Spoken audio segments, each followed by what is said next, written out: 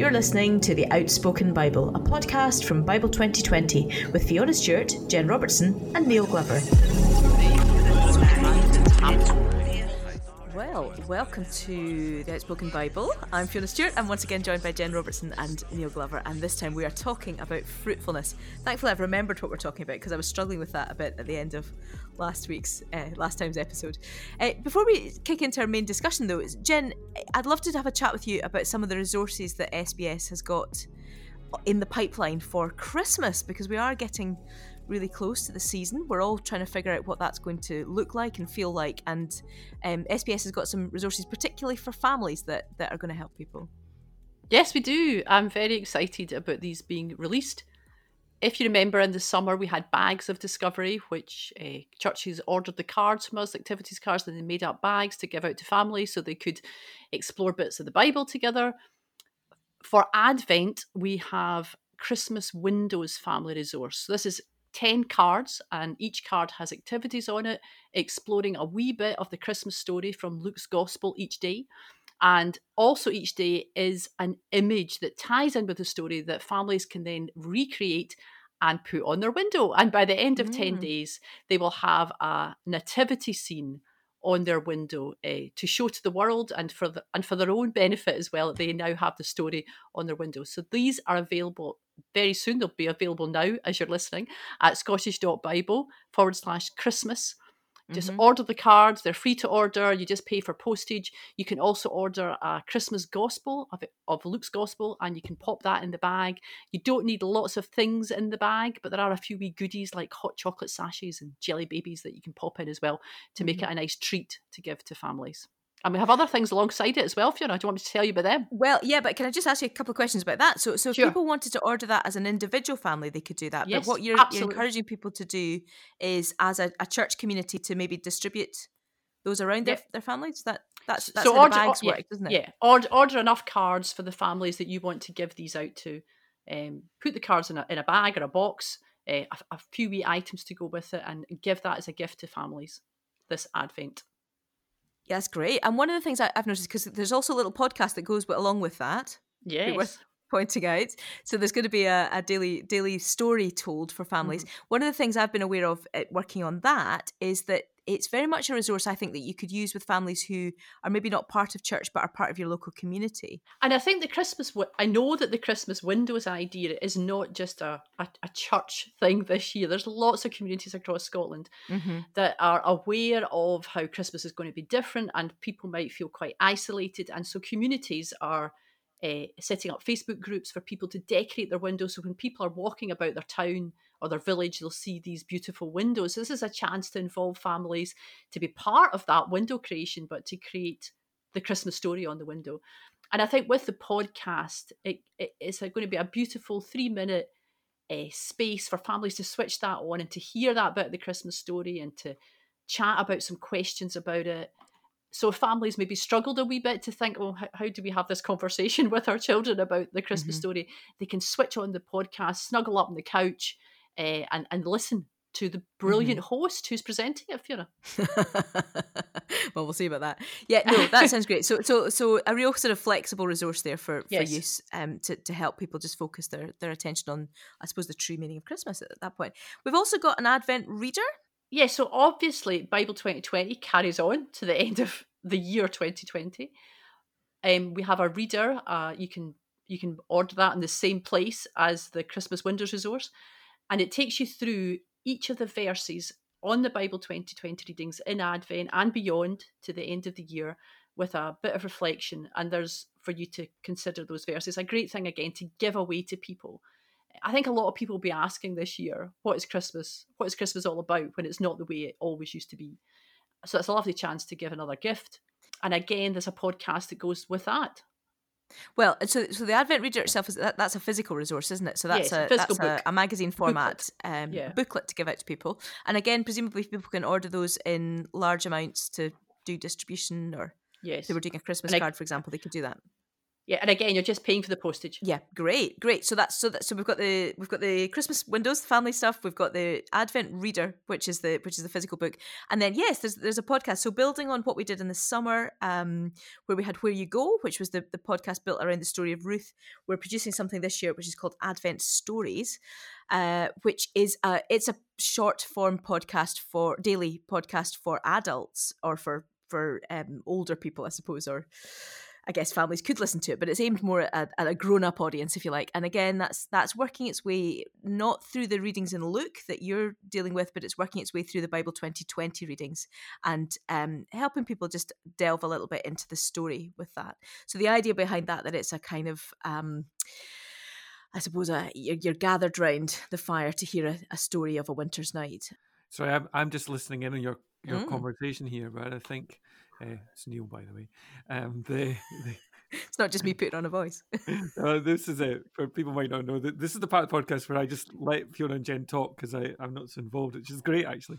But I think one of the things we crave with Christmas is to never get bored of it, to never feel it's ordinary. And I think one of the big gifts of these sorts of resources is they bring us into Christmas where we still experience some of the excitement, the wonder, and they work against our jadedness. Yeah, that's really helpful. Thanks. I wasn't going to come in unless I thought it was worth doing. I thought that's helpful. Exactly. So all of that is accessible through www.scottish.bible/Christmas. Blessed is the one who does not walk in step with the wicked, or stand in the way that sinners take, or sit in the company of mockers, but whose delight is in the law of the Lord, and who meditates on his law day and night. That person is like a tree planted by streams of water, which yields its fruit in season, and whose leaf does not wither. Whatever they do prospers. We're not at Christmas yet, though. We're in the we are in the season of mists and mellow fruitfulness. We very much are, Neil. How very apt. We are talking about fruitfulness, and it does feel apt in this autumnal moment to be doing that. So I wanted just to kick us off with a very broad question about what is fruitfulness? Because it's quite a jargon word, isn't it, to talk about fruitfulness? I don't hear it being used an awful lot out and about. Yeah, that's true, actually. People talk about bringing something to fruition, don't they? Yes, they do. They talk about enabling something. Yeah, it's a very Bible word. It's actually, I've done some research, it's the second most commonly referred to foodstuff in the Bible. So the most common is bread, 334 mentions. By the way, I worked out a good way of counting mentions in my concordance, which is to measure them with a ruler. That's how it started. So it has 334 mentions. Fruit and fruitfulness is 268, so it's very close. And then vegetables are way behind. Only 5 mentions of vegetables in my new revised, that was ESV, the English Standard Version. So yeah, Bible is fruit rich. And we were discussing off here before we started about the difference, I suppose, between fruit and bread. In that bread is a staple and it's the solid thing you need. Fruit feels more a sign of abundance. It feels more. Yeah. So the job of a fruit is to be attractive. That's what it has to be. It will not do its job if it's not attractive. My understanding is that a fruit. Remember that thing people used to go, "Yeah, tomatoes are fruit, not just a vegetable." You used to go, "Oh," and the whole definition of a fruit. Did people do that? Did people have narky arguments about whether tomatoes were a fruit or not? I mean, I'm still having them with people. Oh, really? It is a fruit, isn't it? Yes. Yeah. But the whole point of a fruit is it's a seed carrier, and its job is to get eaten or consumed in order to move a seed. So one of my favorites is the acacia tree, which is more of a pod. I don't know if there's a difference between a pod and a fruit, but the acacia tree in Africa on the savannah. Its job is to get eaten by elephants and then into the guts of the elephant, and then it's deposited miles away and it can grow again. That's what's going on. So if an elephant doesn't like the fruit, then you're there. So its job is to be attractive, and therefore that's why I think that Paul talks about the fruit of the Spirit rather than the vegetables of the Spirit. He doesn't say, look, can you imagine, boys and girls, do you have the vegetables of the Spirit? Oh, I hate vegetables. Are you the broccoli of peace? Are you the Brussels sprouts of love and self-control? Although that speaks to one of my hatreds about that verse, which is that people assume there are 9 different fruits, but actually it's the fruit of the Spirit that is all of those things in one fruit. Okay, you with your pedantry. Well, it really annoys me because people often talk about the fruits of the Spirit. I think it's the singular fruit of the Spirit. Singular. And is that because you think it's a holistic whole? Yes, it's because I think you can't say, oh, well, I'm good on the fruit of peace, but I'm not very good on the fruit of gentleness. I think it's about the whole being of our growth in Jesus, is that we begin to display all of those things and all of those things in equal measure. Don't get me started on love, joy, peace being the ones that get highlighted, because actually, what about self-control? That's right. So it's different from gifts. So the whole the whole thing about gifts is that not everybody has all the gifts. Yeah. Whereas with fruit, you've got to have the lot. You can't just go, oh, so people will say, oh, I'm good at administration, but I don't have the gift of prophecy, for example. Yeah. You can't get away with that with the fruit. Yeah, can't say, well, I'm good at gentleness, but don't ask me to be patient. Yeah. Which leads us on to something else, which I'm quite interested in as well, though, because I think you can't force those things, can you? You can't say, I'm just going to try harder at being patient. You can put yourself in situations where your patience grows, but there's a thing there, isn't there, between fruit, which is something that happens organically. Everything seems to matter for fruit. Everything's got to be right. That comes across in all these verses, right from the Old Testament right through to Paul's writings. The soil has to be right. The weather has to be right. The care from the farmer or whoever's looking after the plant needs to be right. Yeah. And there's a real deepness about producing fruit that is not, you can't just let it happen. You've got to have all the conditions right. I suppose for us, thinking about this, what this means for us in our lives is that our relationship, our connection with God has to be right. And then these things will flow out of us. It's not like, stop swearing, get this right. It's about being right with God inside. It's inside stuff that matters. Mm-hmm.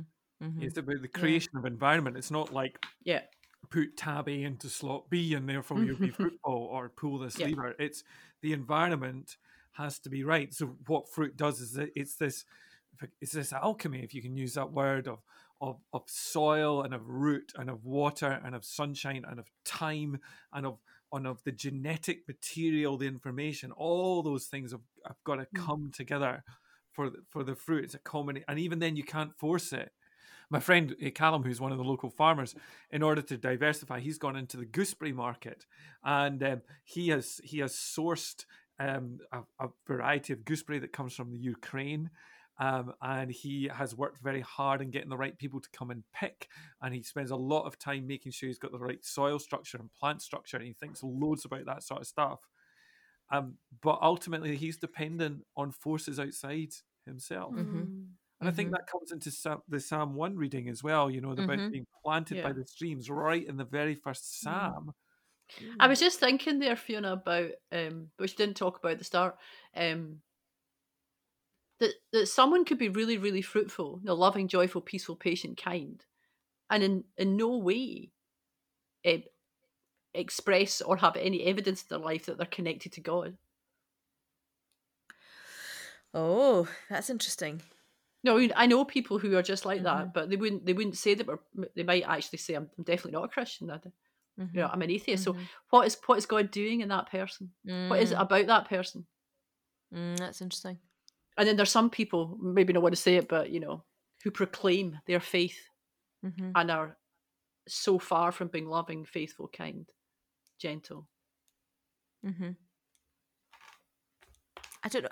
I don't have a conclusion to this. It's interesting. No, it makes me want to go and think about it. Yeah, but God works. Doesn't if the fruit is the evidence of God at work? What does that fruit mean in people who would say that they don't believe in God? Yeah, and the lack of fruit in people who say they do. Yeah, but are we oversimplifying the fruit to the fruit of the Spirit? So the fruit of the Spirit being, love, joy, peace, patience, faithfulness, etc. Whereas is fruitfulness in kingdom terms something different from that? Because it's not just about the individual, is it? Being more patient and kind, etc. I think it's about fruit for the kingdom, and that's about the propagation thing of it spreading. And and the Second Peter one is bigger than that. No, it's perseverance, godliness, mutual affection, love. yeah, Increasing your knowledge of the Lord. yeah. And also, again, I'm sort of switching the biblical metaphor here, but I've been thinking quite a lot about 1 Corinthians and the silver and building with silver and gold, and the things lasting into eternity. The fruit that I think Paul's talking about is a fruit that lasts into eternity, isn't it? It's not simply that I'm more kind to those around me, but it's something. There's something lasting about that. Is that it's being made like Jesus, isn't it? Mm-hmm. Yeah. Mm-hmm. I think of a story of one of my great friends, Ken, who worked for an organisation called Mornington in Belfast, and it worked on Lower Ormo Road, and had been around through some really tough times in the 1990s, through some of the violence that was there, working with people in job schemes. And it was always dependent on the vagaries of grants. And at some point, a huge European grant would come in, and they'd have 30 members of staff, and then once that grant run out, they'd be brought down to 2 or 3. But he'd kept this organisation going for well over 2 decades. And I remember he left to get another job. He'd poured his soul into this this work. He left to get another job, and 6 weeks after he left, the project closed through loss of funds, and he was devastated. And I can understand why. But you have to trust that there's true fruit, love, joy, and peace. Then God holds on to that. It's part of the treasure that Jesus talks about in heaven. That there's a divine memory which holds all that is good. And more than that, I think that's the thing that we aim for. It's not actually the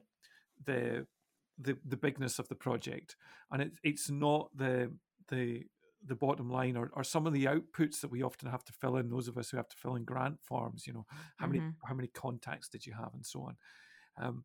It's a much deeper thing. It's a fruit. There is an outcome that we're going for. It's not just we'll just throw our seed away and who cares what happens to it. We are after an outcome, but it's deeper, and it's about transformation of people's lives, and it's about love.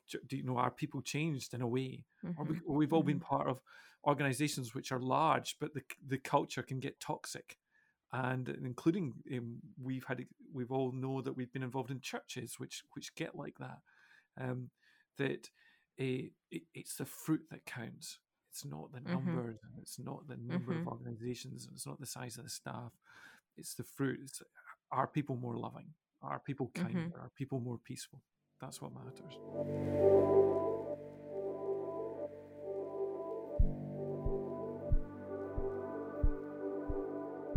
Therefore, I urge you, brothers and sisters, in view of God's mercy, to offer your bodies as living sacrifice, holy and pleasing to God. This is your true and proper worship. Do not conform to the pattern of this world, but be transformed by the renewing of your mind. Then you will be able to test and approve what God's will is, his good, pleasing and perfect will.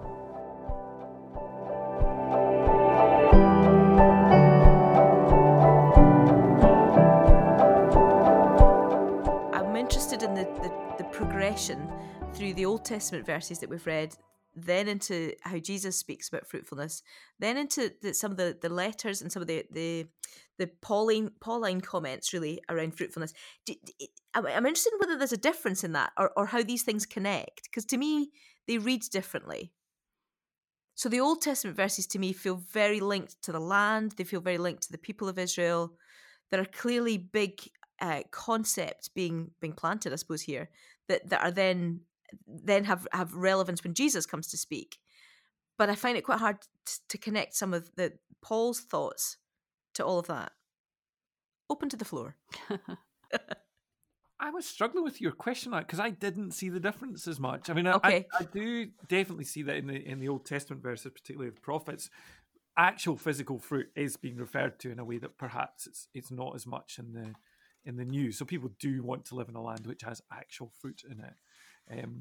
But I think that the metaphor is there, still that in both places that fruit is a metaphor for bigger things. The righteous will flourish like the palm tree. It's they grow like a cedar in Lebanon. All that is both. That's metaphoric. I think what strikes me is Jesus's demand for fruit is quite remarkable. It's not here, but the story of the fig tree where he goes and there's no fruit, or he tells the parable of the fig tree that produces no fruit and has to be chopped down. Fruit's not an optional extra for Jesus. In fact, and there's a bit, we read Isaiah 27 about, sing about a fruitful vineyard, I am the Lord who watches over it. And then Jesus comes along in John 15 and says, I am the vine. Mm-hmm. So we no longer got, is that kind of movement from, the people are the vineyard and God's there watching over it and giving them everything they need and supporting them and wanting them to love him. But then Jesus is here and he is part of the vineyard. He's not like a far away and distant and remote. Mm-hmm. He's right here with us in it, and we become part of. We are grafted in to this vine that's been going on for forever since God was, and we become part of it because Jesus is the vine. So that's a really clear kind of connection between the past, then Jesus, and then as Paul looks into the future and the world that we live in now. Yeah, and actually, as you're speaking, I'm trying to kind of figure out my own question, but maybe some of the verses I was talking about, particularly with the Paul stuff. So I was looking at the 2 Timothy verse. I've fought the good fight. I've finished the race. I've kept the faith. Or the Philippians verse, Philippians 3:12. Not that I've already obtained all this or have already arrived at my goal, but I press on to take hold of that for which Christ Jesus took hold of me. I'm actually wondering, as I'm asking the question, is maybe what's happening is Paul is taking that rich metaphor of fruitfulness and he's reinterpreting that for this new context that he's communicating to, isn't it? Because those are metaphors of soldiers and runners and so is that what's happening here? I think you are picking up on something which I think is maybe we need to explore this a bit more. So there's two sorts of things that are happening. One is this idea of contemplating and remaining, and that comes up in the vine and the fruit of the Spirit. This idea of rooting yourself and almost you become a conduit for a bigger energy. Mm-hmm. But also there are these very activist metaphors going on. Mm-hmm. So the ones you've just named, about the athlete pressing on for the prize, or the soldier. And I wonder if it's both. People who talk about the activist contemplative world say you actually need both of these. So there becomes a problem. The problem if you're simply an activist all the time, and you're running, and this happens in Christian organizations and churches and in charitable organizations where you get so obsessed with the work and the programs that part of you inside withers and dies. Mm-hmm. And then often that person can become quite a destructive person in that organization. They can become a source of tension or stress or holding on too tightly to stuff. So that person needs to go into the abiding, into the fruitfulness, into the place of the energy beyond themselves. And then the other danger is that you can be so rooted in practice and contemplation and prayer that actually you never do anything, you never engage with it, and that becomes almost quite self-obsessive, where it's about your own personal high but not about doing the work. And I think the Christian life is about the balance. And it's interesting that Paul, who for all that he is a complex character, often has good balances in place, and one of those is that energy of the abiding, the fruitfulness, and the activist. I mean, the fruitfulness one is really interesting, the fruit of the Spirit in Galatians, because at some point he's writing this really vitriolic letter. I mean, no, that's too strong. I wouldn't say vitriolic, but At one point in the debate over circumcision, he says, "Oh, I do wish that those opponents would go and emasculate themselves," and it's a very violent image that he uses. And then a few verses later, he's going, "The fruit of the spirit are love, joy, peace, patience, self-control." So there is a nice juxtaposition going on there. Yeah, and it's very clear in the Galatians, just the Galatians bit that we read, chapter 1, verse Colossians or Colossians even. Galatians. We could bring in a new book. That could be my book. We could slot it in. Galatians between Ephesians, Colossians. Anyway, the prayer that Paul prays for the people is totally what you've described, Neil. It says, fill you with the knowledge of his will through wisdom and understanding, so that you may live a life. Yeah. So the whole filling, the closeness to God, the transformation of your life is for a purpose. But as you say, we so often focus on the purpose or the meditation, but it's got to be both. It's both. Yeah. And I actually think in during this year of lockdown and restrictions, I've been very aware of that in my own life, that I could easily just become quite reclusive. In the past I would speak at conferences, I'd be leading seminars, and I'm good at these things, but I would never seek these things out. So I need to be put into that situation to make me rely on God and to go and do it. And it's really good for me to have done it. But now with less and less of those opportunities, and filming them isn't the same, because you can do it 3 or 4 times and get it the best you can. So there's a sense that, when your life shrinks a bit like ours have, you can just sort of, I'll just do the one thing that is easy, and I'm not being pushed out.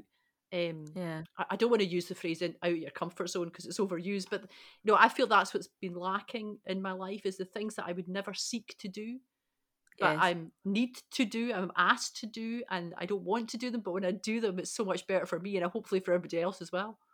Can I talk about 2 Timothy 4? Please do.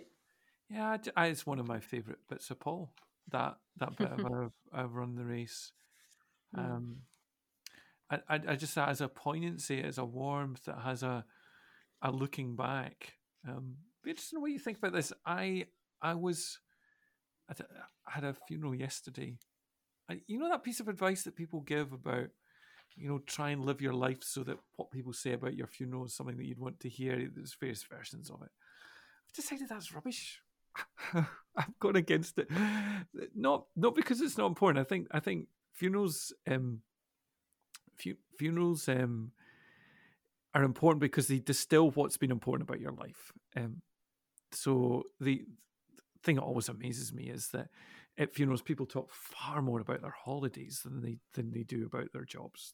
That's one thing. Or people often tell really silly, daft stories. So the lady that I did the funeral for yesterday, she'd been a golfer, and there was a whole paragraph on a story of there's a thing in, I'm not a golfer, where you get a fresh air. Is that when you just completely miss the ball? Oh, is that right?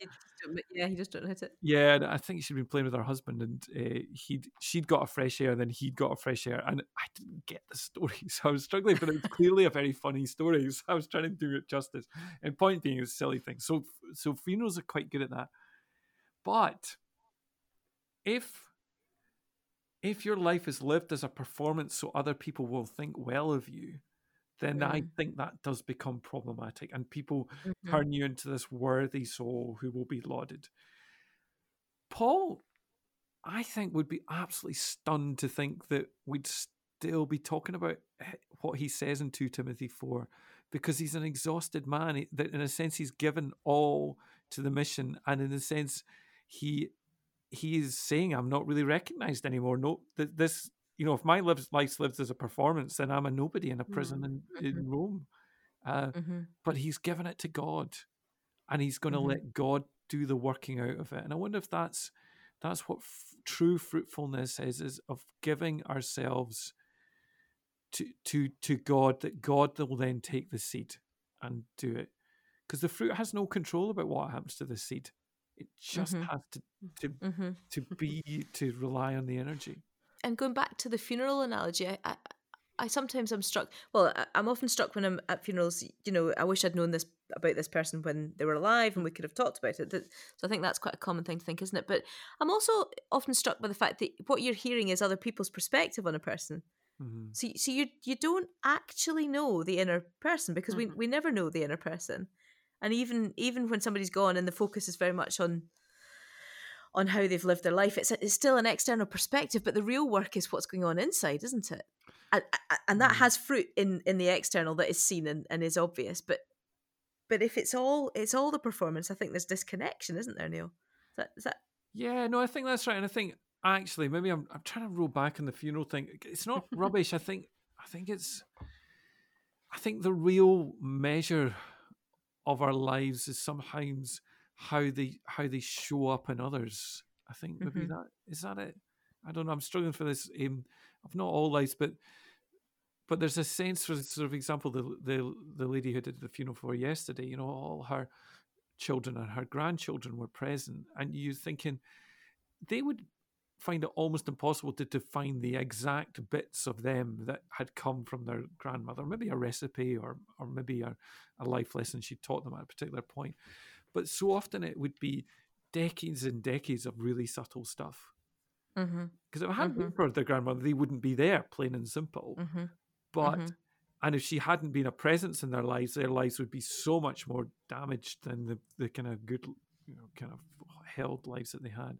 But I'm trying to think, what is fruit? It's that constant energy. It's that seed. It's almost a process we don't fully understand, but we give ourselves to. For this very reason, make every effort to add to your faith goodness, and to goodness knowledge, and to knowledge self-control, and to self-control perseverance, and to perseverance godliness, and to godliness mutual affection, and to mutual affection love. For if you possess these qualities in increasing measure, they will keep from being ineffective and unproductive in the knowledge of our Lord Jesus Christ. So we're going to end our conversation there for today, but I would just love to know what you're going to take away into this next few weeks. I think I was saying as we were preparing today, one of the things is probably I want to eat more fruit. It's just simple as that. Get better. Yeah, the other is just how important it is. I'm struck again by the Bible, Jesus' demand for fruit. Paul talking about it. I really like that point you said about that. It's all the fruit. It's not just lots of different fruits. Yeah, and not being tidy, but dwelling and fruiting. So somebody once talked about John 15 as being about abiding and fruiting. So yeah, I think about it's important. I think these verses are so significant, aren't they? It's what it's all about. Be transformed by the renewing of your mind, and the bit from Romans, and it's an ongoing, everyday thing. I'll never be completely fruitful until I'm with Jesus in heaven. But it's just a challenge for every day. I don't think it's a new challenge, but it needs a challenge that I need to be reminded of constantly. Yeah. And the running thing is quite interesting. Having stopped running and then starting running again, I realised it wasn't that bad. I thought I got to the point I thought I can't run anymore. So if anybody's feeling like that in their spiritual life, we can keep going, even if like often I feel I completely failed. I've been so unfruitful. I've got it wrong. I've been had a terrible temper. I've treated somebody badly. That isn't the end. You come back to Jesus and we go again. That's great. That's great.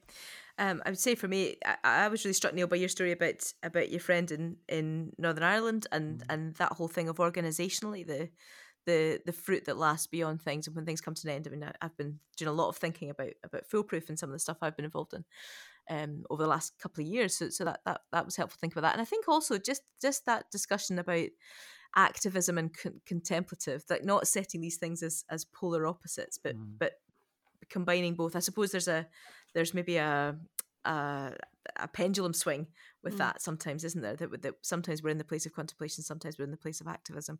I think at the moment, by physical restraints, we're sitting, I think, in a place where God's bringing us to contemplation, isn't he? Yeah. But always with that readiness that when the time comes that activism follows on from that. And another one wee tree story. So a recent walk, there was a tree that had been blown over a huge tree, and I was just so struck by the fact that the roots of that huge tree were as wide and strong as the branches that you would have just have seen. You know, if it hadn't been blown over, you wouldn't have seen how incredible the roots were. And so for us, the roots into God are absolutely as significant as what is seen. And there's so much focus in our culture on what is seen. In our Christian lives, it's what's inside that really matters, and we shouldn't ever forget that. Yeah. Well, Jen, Neil, thank you very much again. Another stimulating conversation, and hopefully it will bear fruit for us in our lives, but also for people who are listening in. So thank you very much for listening, and join us next time on The Outspoken Bible.